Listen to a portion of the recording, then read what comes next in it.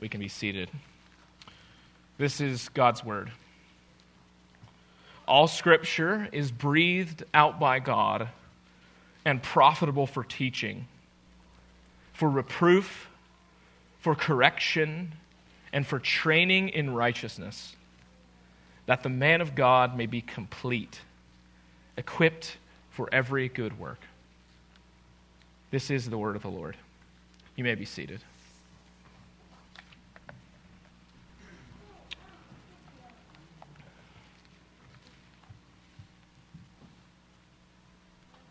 Let's pray.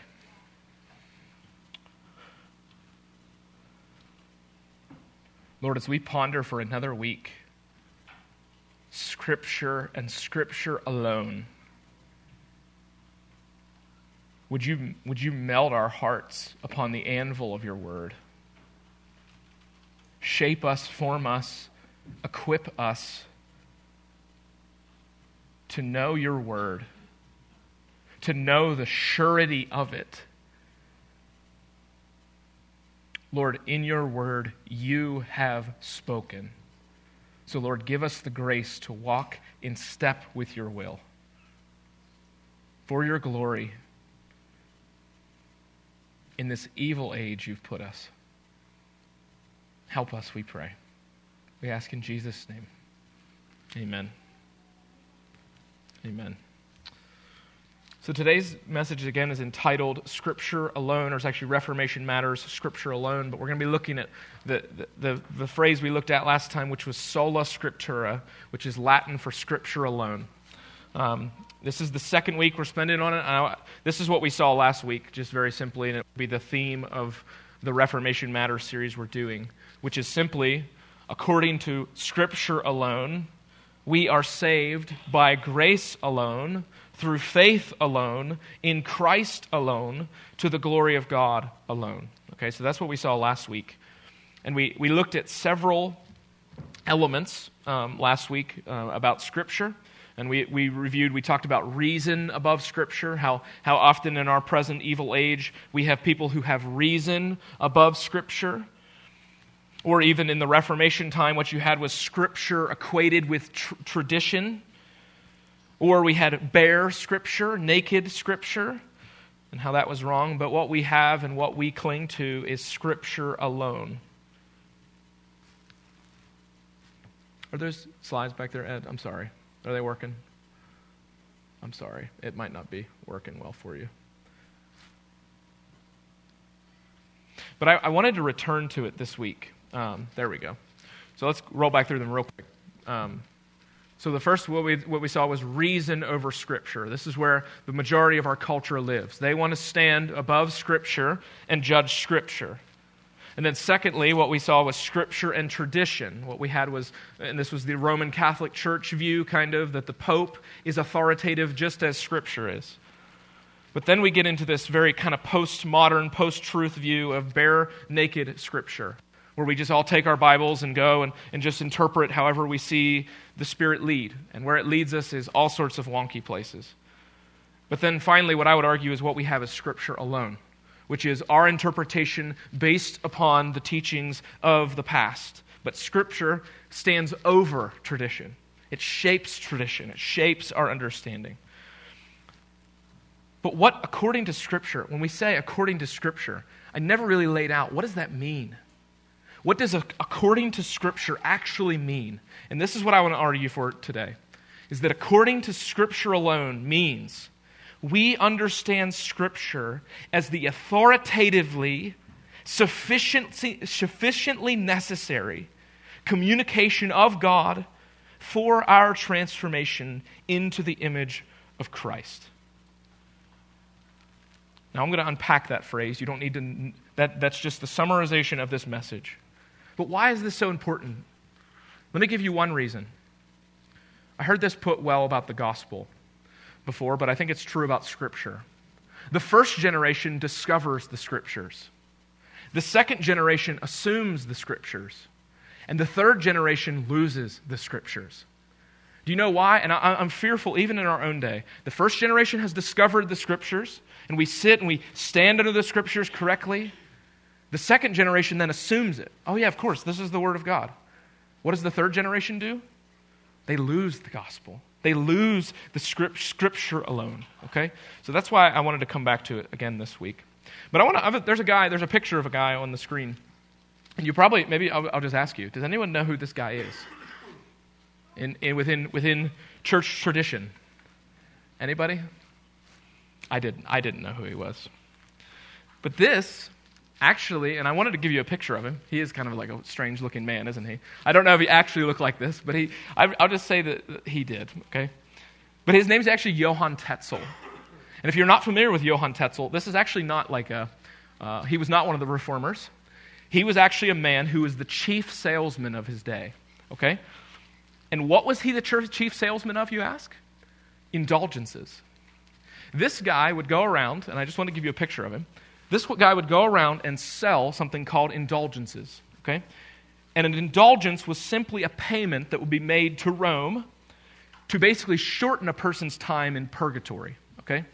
Now, purgatory was an invention of the Roman Catholic Church, which was basically a holding cell for heaven. So rather than going straight to heaven, what we had was this holding cell where we would be purged.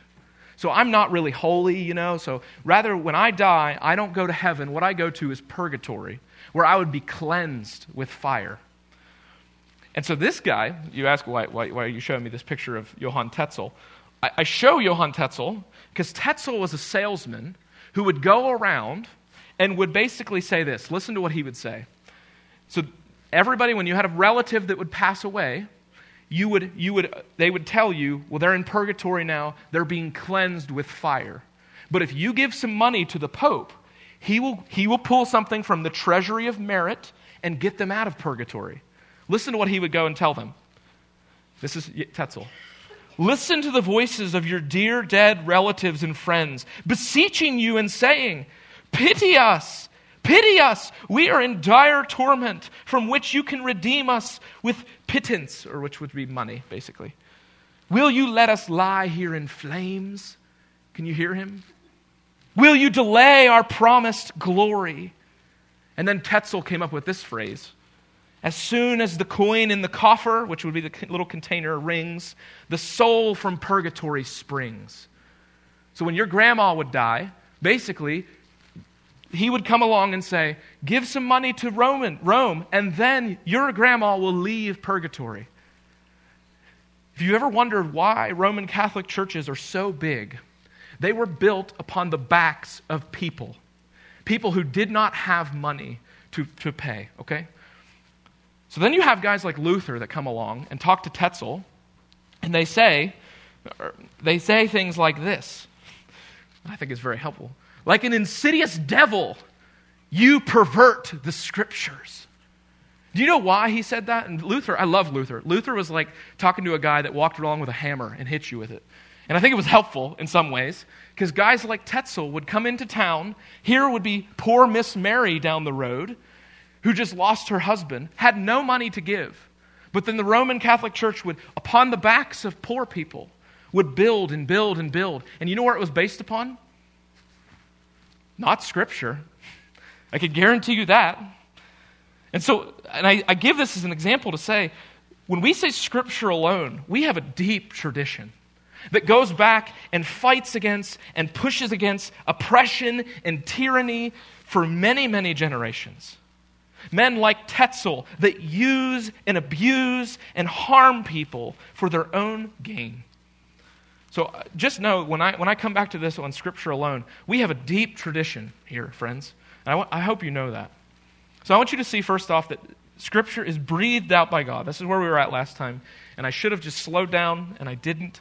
So I want us to spend some more time on it this week. Breathed out by God, what is Scripture? Was Luther right when he said, you insidious devil, you pervert the Scriptures? I would say yes, he was right. And here's why. They were rejecting the authority, the sufficiency, the necessity of Scripture. So when we say God breathed, what do we mean? Well, I would argue we mean three things. We could put more, but I want to give you three things. That God breathed reveals the necessity of Scripture. I thought, Jeremy Pierre's comments on this were very helpful. He was a professor of mine that I think is very, very helpful in this way. He says, why do we need Scripture to know God instead of just relying on other sources of knowledge? And he goes on and says, Scripture is required to know God as He intends to be known, since He testifies about Himself beyond what is revealed in Scripture. The fleshly man comes to the Bible and comes to God and says, I think I can know God on my terms. And that is the utter arrogance of sin. And that is the generation we live in. That people think, I can approach God however I jolly well please. And we never stop to ask the question, is this how He wants to be approached? Is this how He's able to be approached? And so I want us to see that light, so when we say God-breathed reveals the necessity of Scripture, what I want us to see is two real elements within the necessity of Scripture. The first is light necessary for darkness. And the assumption with the necessity of Scripture is that me and you and all of us, apart from Holy Scripture, dwell in darkness. Remember back to the Garden of Eden. Adam and Eve, they're in the garden. All they had ever heard was God's perfect word spoken to them. All they had ever heard was God speaking truth over them. He declared who humanity was. He spoke them into existence. He told them of their relationship. And what was the first thing Satan came to them in the garden with? Did God really say? Now the serpent, who was more crafty than any other beast of the field the Lord God had made, said to the woman, Did God actually say? Did He actually say, you shall not eat of any tree of the garden? The first thing that was attacked in the garden was the Word of God. And brothers and sisters, we live in a generation that attacks and mutilates and tries to mar and maim the Word of God. They rejected God's Word in the garden. They displaced God's Word in the garden to live, to believe another word about themselves. And what this shows us is that all of us, me and you included, dwell in darkness apart from the Word of God. Humanity doesn't begin in the light. We all begin in darkness. If you need another place to see it, here's two other places. 2 Corinthians 4:4 says, in their case, the God of this world has blinded the minds of unbelievers to keep them from seeing the light of the gospel of the glory of Christ, who is the image of God. Or listen to Paul in another place, Romans 2. He says, for when Gentiles who do not have the law, by nature do what the law requires, they are a law to themselves, even though they do not have the law. They show that the work of the law is written on their hearts, while their conscience also bears witness, and their conflicting thoughts accuse or even excuse them. So Scripture is first coming to the darkness, okay? It's light coming to the darkness. So I used this example last time of a little house. I think it should be at this point, Ed. There it is, yes. This is the world without Scripture. And I just want you to think about and ponder upon. I hope if you ever get a chance, there's a museum exhibit at the Museum of the Bible called How Many Languages Have Yet to Be Translated in Scripture? And if you walk in that room, like, I don't know, maybe like a quarter, maybe 3/4, like 30% of the room is languages that have Bibles in their own tongue. And then the rest of it, 3/4 of it, are people that it's either in translation or not even yet to be started. And this is where they dwell. I hope you feel the weight of that. I hope you walk into that room and feel the weight of not only the grace that's been shown to you to have a Bible in your language, but not only that, would it compel us to take the gospel to those who don't have. And so that's the first thing. Light necessary for darkness. The second thing is no additions necessary. Now you may wonder, why are you even bringing this one up? This one seems very simple. I shouldn't add to God's word. Well, it's very important because I think, like I said, we're quick to forget these things, aren't we? This means that we do not add to God's word. We do not place our words on the same plane as Scripture. Even the best words we don't place on the same plane. Listen to what Paul says again, 2 Corinthians 4. But we have renounced disgraceful, underhanded ways. Now what are those ways? We refuse to practice cunning or to tamper with God's word, but by the open statement of the truth, we commend ourselves to everyone's conscience in the sight of God. And if our gospel is veiled, it is veiled to those who are perishing. The underhanded, disgraceful ways are the people who tamper with God's word. And you say, well, Daniel, we don't do this nowadays. Au contraire, we do. We do in many ways. I'm not sure if you're familiar. There's a new translation, I think, and I'm forgetting the postmark of when it came out, but it's called the Passion Translation. Anybody familiar with that? I hope that's actually really good that I get a lot of like, what are you talking about, the Passion Translation? Go look up the Passion Translation. Do it. Because these are the kind of translations that people are starting to use that are so marred, that are so not according to Scripture at all. You would read it and think, what? What? So we do this all the time. I want to just caution you, even the translation that you use, it doesn't need to be ESV, it doesn't need to be NKJV, but be careful of the translation you use, because this is very much no additions necessary. People are always trying to add to the Word of God. But there's an underlying assumption as well with this. Not only is there no additions necessary, there's an underlying assumption that says every word should be heeded. Every word, not only should no words be added to it, but every word that's in it, we should pay careful attention to. This is why one of the Reformation cries was sola reformandum, always reforming. We are always reforming. No matter how long we've known the truth, we're always reforming. We're always changing according to God's word. So that's the first one. God-breathed reveals the necessity of Scripture. Secondly, God-breathed reveals the sufficiency of Scripture. And we see all Scripture is breathed out by God and profitable for teaching. Again, Dr. Pierre, very helpful here. He says, as the special revelation of God, Scripture contains all the words of God. We need to know Him by faith and to function by faith in a world He has made. Sufficiency relates by excluding, meaning that sufficiency says, this is what it is, and everything else should be bowing to this, or under submission to the Word of God. And he goes on and says, sufficiency is an absolute category and an on-off switch, if you will. Something is either sufficient or it's not. There is no gradation of sufficiency. It excludes, he goes on to say, excludes everything from the status of ultimate authority. It is a hard yes or a hard no about the scope of ultimate authority of all other claims of ultimate authority. And here's the two ways I would argue that sufficiency is sufficient. So it's sufficient in truth. I know some of these seem simple, but they really are very important. Is it true or is it false? There is no in-between. Scripture is either wholly true or wholly not. Many people have tried to get around this by accepting portions of Scripture while rejecting others, but this is a rejection of Scripture as a whole. I mentioned last week about the Thomas Jefferson Bible.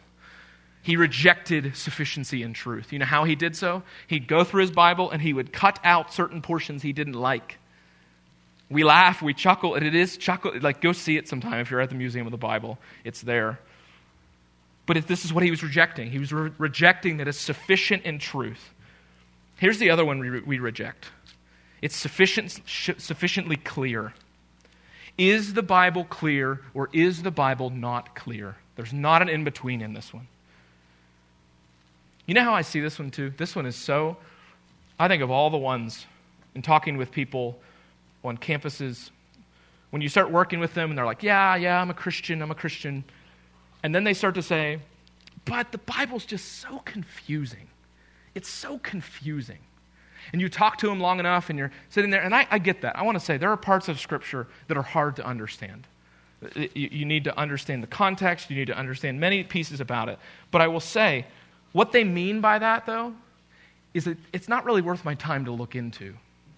I'm willing to go online and learn how to do cross-stitch for 100 hours, but I'm not willing to look at Scripture for more than 5 minutes. If I have to look at it for more than 5 minutes, then I don't understand it. That's what they mean. And they reject that it's sufficiently clear. Dr. Pierre, again, very helpfully, are other sources of knowledge necessary to make Scripture understandable to everyone. He says, do we need a key code to bring clarity to the Bible? And he says, Scripture's essential message is clear enough for anyone seeking to understand it. I sit around often and will read portions of Jesus' words to my son, my 3-year-old son. And my 3-year-old son can understand Holy Scripture. That's not because he's a genius. That's because he's seeing it, he's hearing it, it's understandable. It's clear. It's sufficiently clear. Now, there's areas that obviously are harder to understand. We don't just pick up the book of Leviticus and start reading the book of Leviticus. If you can do that, you're more than welcome to do that. It may be a little more complicated, and that's okay. But the majority of Scripture as a whole, is sufficiently clear. Here's the other one, and I would argue this is the one I really wanted to drive home for us, because this is the one that really challenges us. God-breathed reveals the authority of Scripture. God-breathed reveals the authority of Scripture. All Scripture is breathed, 2 Timothy 3:16 again, all Scripture is breathed out by God and profitable for teaching. I love the Westminster Confession of Faith here. Very helpful. Again, this is how tradition can be very helpful for us. The authority of the Holy Scripture dependeth not upon the testimony of man or church, but wholly upon God, who is truth itself. The author thereof, and therefore is to be received, because it is the Word of God. Or as Dr. Pierre goes on to say, as the special revelation of God, Scripture is supremely true in the knowledge and values it expresses, thus acting as the standard of all other knowledge and value. Let me give you a very simple way that this starts to happen. So you're reading maybe a textbook, okay, on science. Okay, I was a science major. I was a STEM major. I never got in these discussions a lot because I was dealing with hard math, okay? But maybe you're reading a science book that talks about the age of the earth.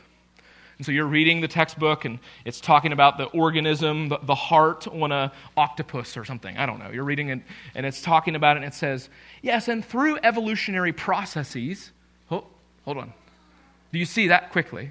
You're reading along, okay, look at how amazing this heart valve is on the octopus. And wait a minute, through evolutionary processes, what do we do as Christians in that moment? Do we say, yep, yeah, well, okay, that must be what it is, and that's how we got here. We all evolved from apes. No. What we do in that moment is we apply the authority of Scripture. So we see the true thing that the book is trying to tell us, but we reject, what do we reject? The evolutionary process, that quickly. Listen to another place in Scripture. 2 Peter 1:19 through 21. And we have the prophetic word more fully confirmed, to which you would do well to pay attention, as to a lamp shining in a dark place until the day dawns and the morning star rises in your hearts. Knowing this, first of all, that no prophecy of Scripture comes from someone's own interpretation. For no prophecy was ever produced by the will of men, but men spoke from God, as they were carried along by the Holy Spirit. I love, again, Pierre, he comes in and he says, authority relates by arbitrating. Authority is a category of degree, a dimmer switch. A dimmer switch has degrees and values. Something can have relative authority in reference to a greater authority. And what we're saying with Scripture, very simply, is not only is it sufficient, but we're saying the authority is all the way turned up. And when you do that, when you have a light switch like that has two switches on it that work in tandem, what happens if you keep sufficiency on and turn authority all the way down is the light goes off. And I would argue that is how the majority of people who claim to be Christians live, unfortunately. They live with the sufficiency, oh yeah, of course, the Bible's sufficiently true, it's sufficiently clear. How authoritative is it? Well, I've got other sources. So it's authoritative in two ways. Here's the two ways. Its authority is in content. So that means whatever the Scripture says is true. that whatever it says is what it is. So if the Bible says, God made man, when you're reading a science book and it says, man came from apes, what do we do with that? Do we say, oh, well, I guess we have to reshape the Bible? No. What do we say? That is wrong in content. It's wrong in content. But it's also, and here's the other way I would say this is very significant. Its authority is in priority. So it's not just simply in content. It's not just in what it's saying, but it's also in how it says it. Have you ever noticed, and pay attention to this at some point when you read the epistles, I think it's interesting that that Paul gives these amazing gospel truths to the church, that he immediately gives a household code. That he says, you're saved by grace alone, through faith alone, in Christ alone, for the glory of God alone. You've been known before the foundations of the world. You know what he tells us? Go love your wives. Go submit to your husbands. Go honor your neighbor. The priority of that knowledge, the relative degree of importance is what we give to a certain idea. Again, Pierre. Every source of knowledge is only authoritative only to the degree that its content and prioritization conforms with the perspective revealed in Scripture. This means we read every other thing with a filter of the Bible. Now that is an offensive statement. I want to say that one more time. Everything we read, everything we see on TV, everything we interact with in the culture, we filter through Scripture. Again, Pierre, he asked the question, how does the testimony about God, who God is, and his purpose for human life arbitrate the knowledge we gain from other sources? He goes on and says, as ultimate authority, Scripture is the standard that measures all other sources of knowledge, both in content and priority of knowledge. The authority of other sources of knowledge are derived. Hear that word. They are derived from the adherence to this standard. In content means we see what Scripture says, and then we see what they say, and we agree with Scripture. But also in priority. And so if everybody around us is saying, well, the family, it doesn't really matter. Let's just destroy the family. The family is a gospel issue. The family, the church, marriage is a gospel issue. It is not of secondary importance. Okay, that's the authority piece. Authority in content and authority in priority. Let me give you the second one. It's profitable for transformation. What does Scripture do? Now, we saw this last time. I kind of did a flyover of it, but I want to come back to it. When we say profitable for, what we need to have in mind is we need to have the purposes that God has in redemption in mind. The transformation of those who are in Christ to be conformed to the image of his Son. Colossians 1:15 says this, he, that is Christ, is the image of the invisible God, the firstborn of all creation. The thing is that mankind, me and you, are made in the image of God. Jesus Christ himself is the image. It brings God great glory when he takes the base things of this world, me and you, and he transforms them into the most beloved. He transforms them into the image of his most beloved Son. It brings God great glory to take rebels and sinners and make them like his beloved.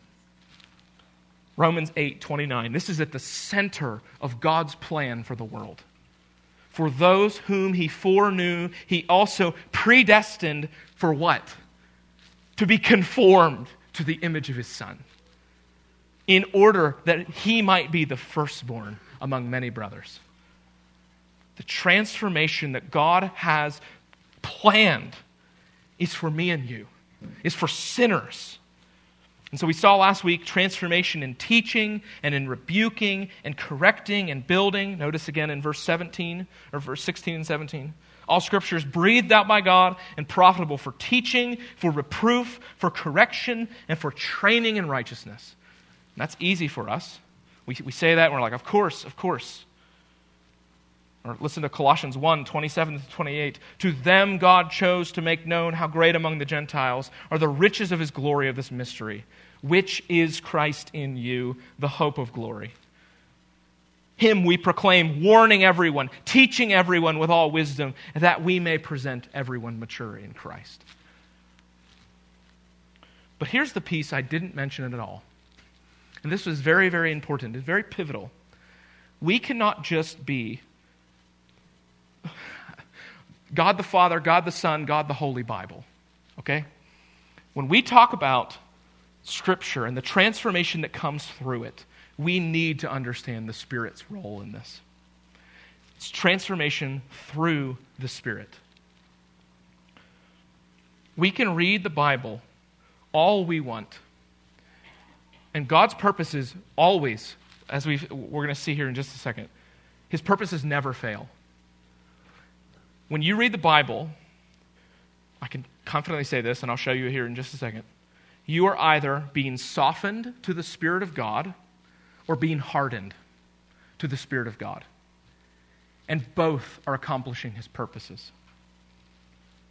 I'm going to say that one more time. When you're being softened to the Word of God or being hardened to the Word of God, both accomplish His purposes. Without the Spirit of God working in us, we read the words on a page and our hearts are hardened. Without the Spirit of God working in us, they are hardened like stone. Here, what John Frame, I think, very helpfully says, the power of the Word brings wonderful blessings to those who hear in faith with a disposition to obey. But it hardens those who hear it with indifference, resistance, or rebellion. I want you to hear that one more time. The power of the Word brings wonderful blessings to those who hear it with faith.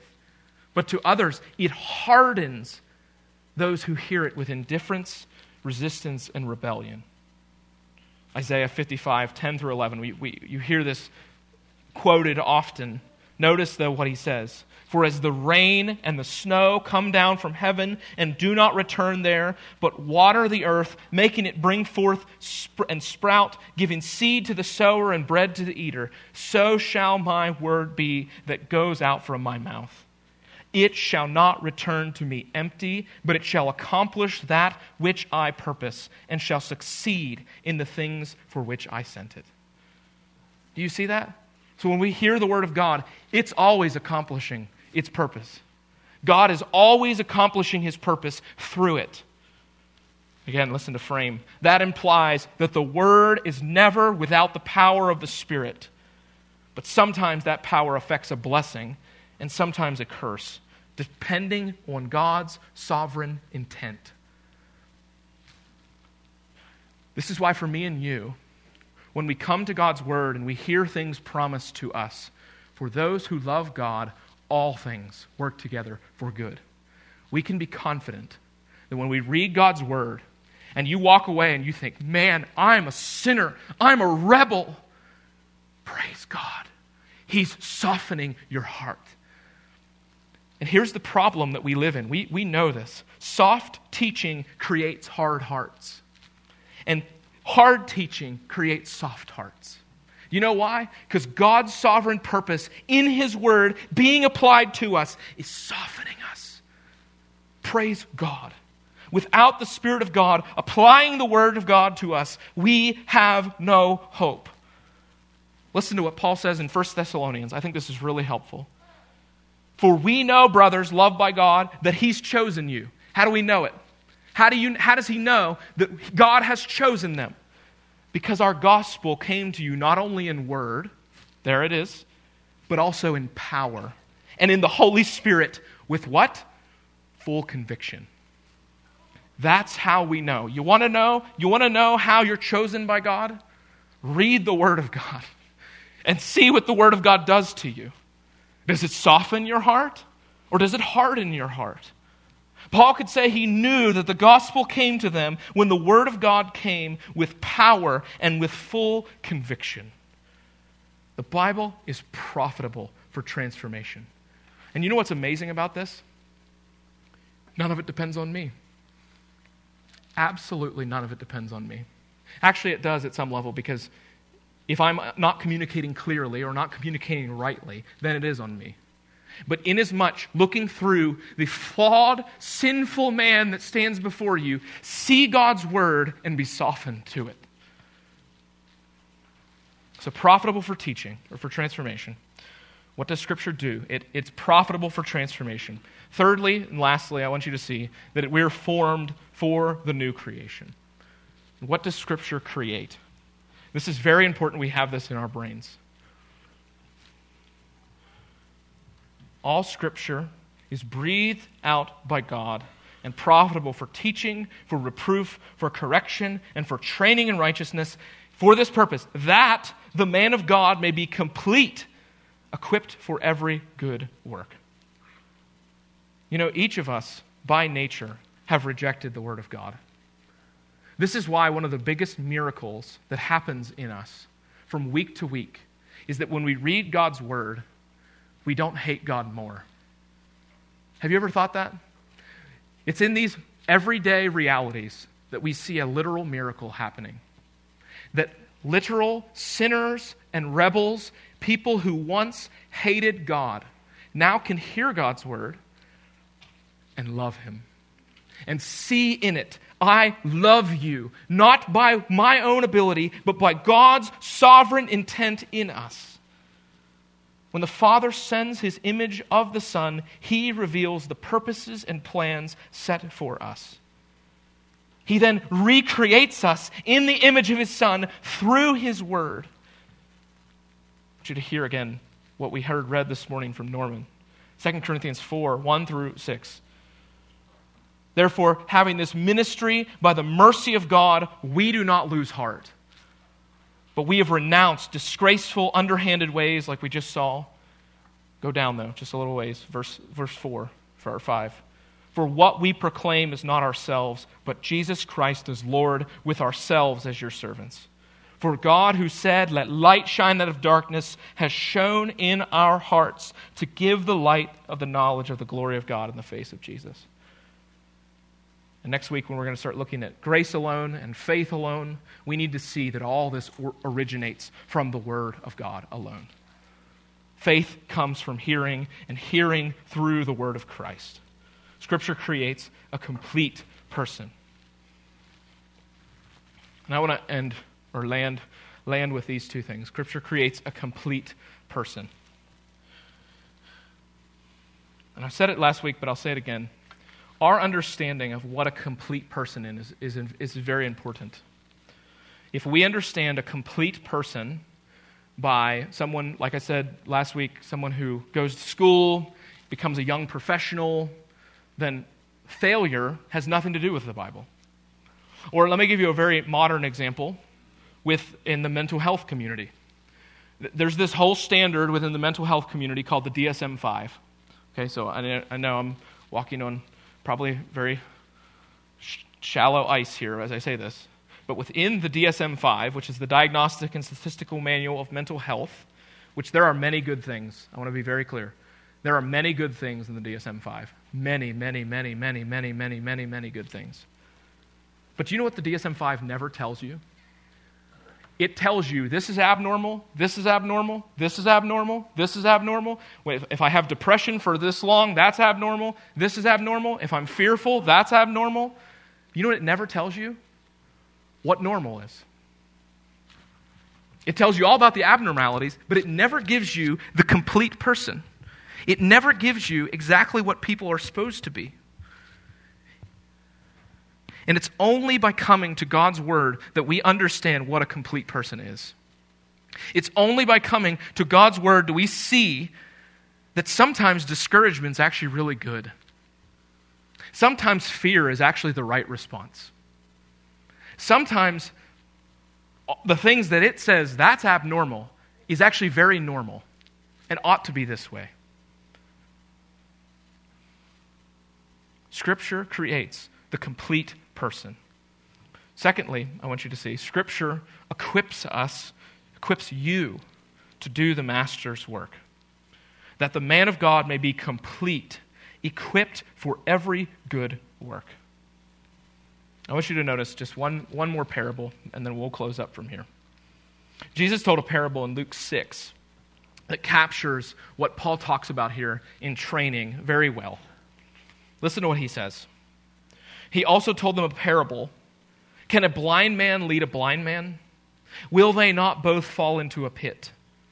A disciple, listen to this, is not above his teacher, but everyone who's fully trained will be like his teacher. Why do you see the speck that is in your brother's eye, but do not notice the log in your own?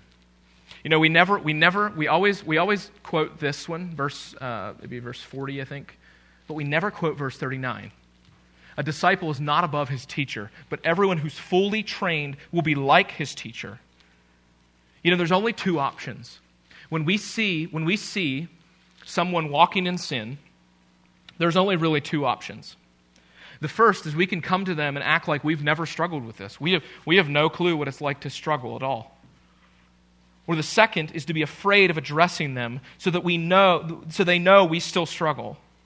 The first is judgmentalism, and the second is hypocrisy. And neither of them are in step with the teacher. Neither of them are like the teacher, who is Jesus. The path of faithfulness, according to the Lord Jesus, is to pull the log out of our own eye and then address the speck that's in our brother's eye.